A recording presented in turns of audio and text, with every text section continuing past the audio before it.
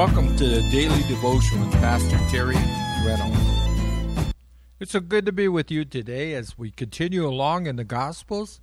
Remember where we were yesterday. We're in Matthew chapter 5 as Jesus has been talking to his disciples. We open up in verse 20 today where it says, "Accept your righteousness." You see that little "your"? It's always good to remember who is he speaking to. He's speaking to his disciples. And he says, accept your righteousness, otherwise your conduct of life, the way you live, shall exceed the righteousness of the scribes and the Pharisees. You shall not enter into the kingdom of heaven. I'm sure at that time they must have think, oh my goodness gracious, we'll never make it. Because these guys, these scribes and the Pharisees, they look so good on the outward. They were doing everything they could to keep the law, to try to impress people how good they look. But of course, Jesus knew that they had the wrong kind of righteousness. It was all outward. It wasn't the righteousness of the heart, the righteousness of the heart as we put our faith in Jesus, even as a child does, and we believe in him, and he imputes his righteousness upon us. But they were truly all about the show. It's so sad when people are more concerned about what people think about them rather than just living a life, a normal life, the way God has created you, with your personality and all the different traits. God's not looking for us to try to impress each other, but rather for us just to come like we are to Jesus.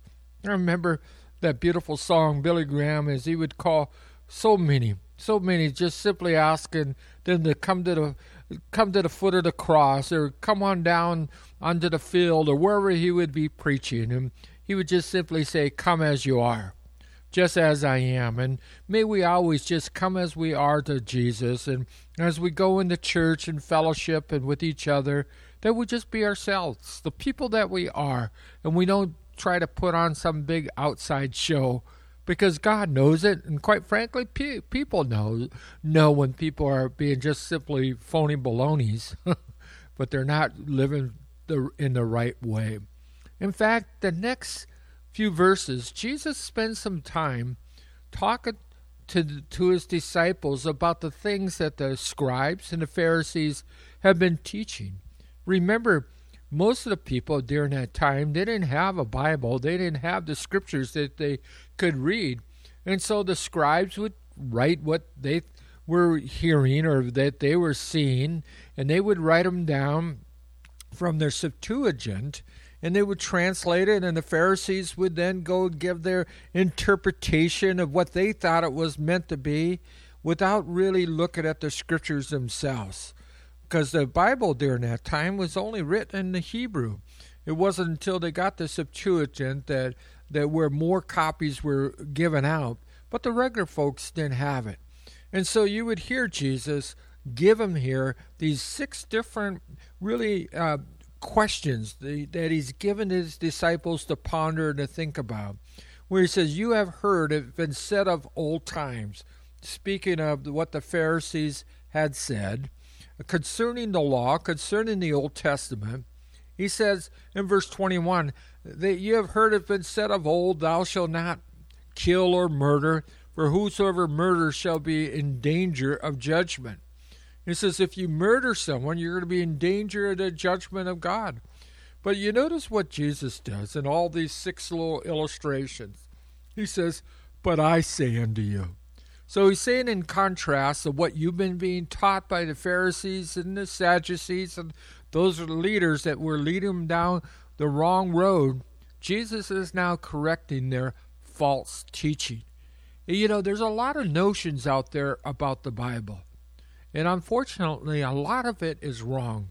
And that's why I believe it's so important that we be students of the Scriptures, that we study the Bible verse by verse, that you get yourself in a Bible study, a church that'll take you all the way through the Bible so you get a good grasp, understanding what the Word of God says.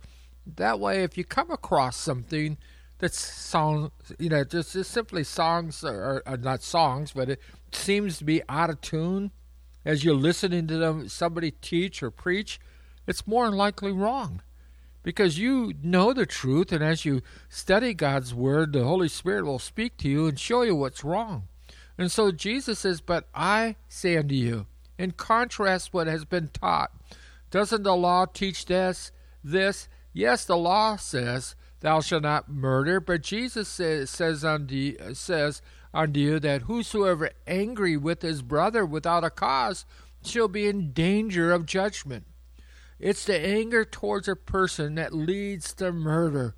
When you're angry and upset, you feel like you want to hit them, it's already there in your heart.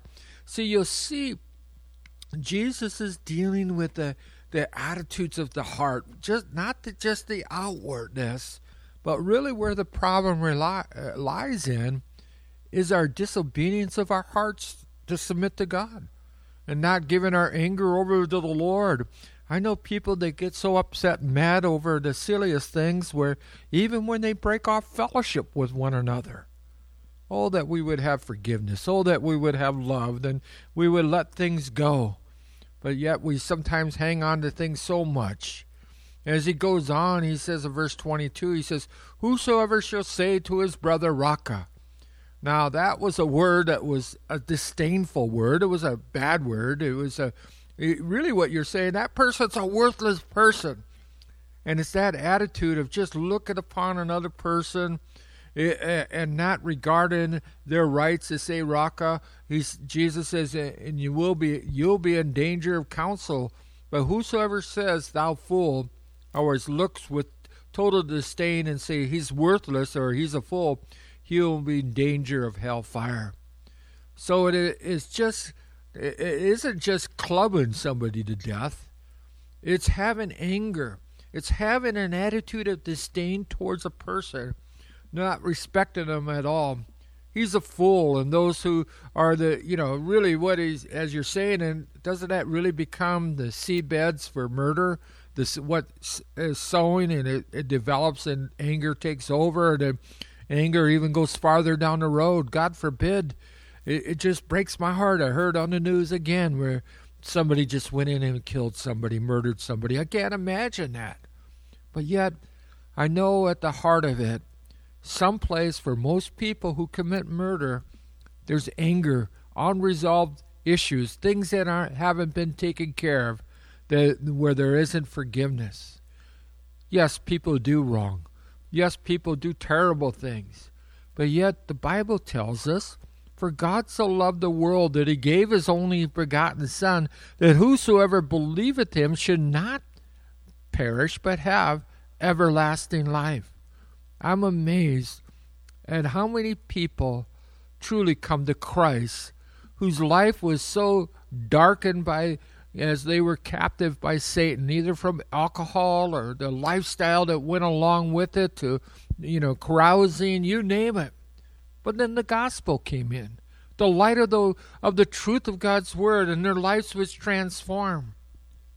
The sadness is so often is when people who creep into the body of Christ, who profess themselves to be Christians, which is very difficult at times to discern, but yet they continue in their lifestyles of lying and cheating and drinking and everything like that, and yet they still carry the Bible. Well, I think Jesus is saying, be careful of your own heart.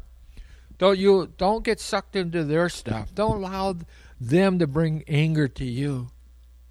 And then as he goes on in verse 23, in fact, as I look at this, we got a great one ahead of us. I think we'll call it a quit here today. But I'm hoping next time as we gather together, you'll start thinking about these things. How Jesus is correcting the false teaching and showing the disciples, really as he's speaking to them, the things that they had learned from the Pharisees and the Sadducees, even the Herodians, how they've been completely wrong. See, they never understood that the scriptures, the volume of the book, was written about Jesus Christ. And normally when you find somebody wrong in one area, they're going to be wrong in many, many areas.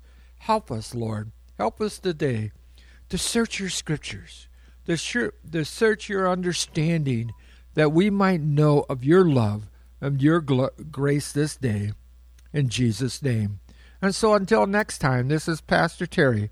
May God richly bless you. Thank you for taking part in today's program. We would love to hear from you. You can email us at terryreynolds@agapechapeleoc.org. Again, that's terryreynolds@agapechapeleoc.org. Or you can write us at Agape Chapel, P.O. Box 4023, Huntington Beach, California, 92647. May God richly bless you.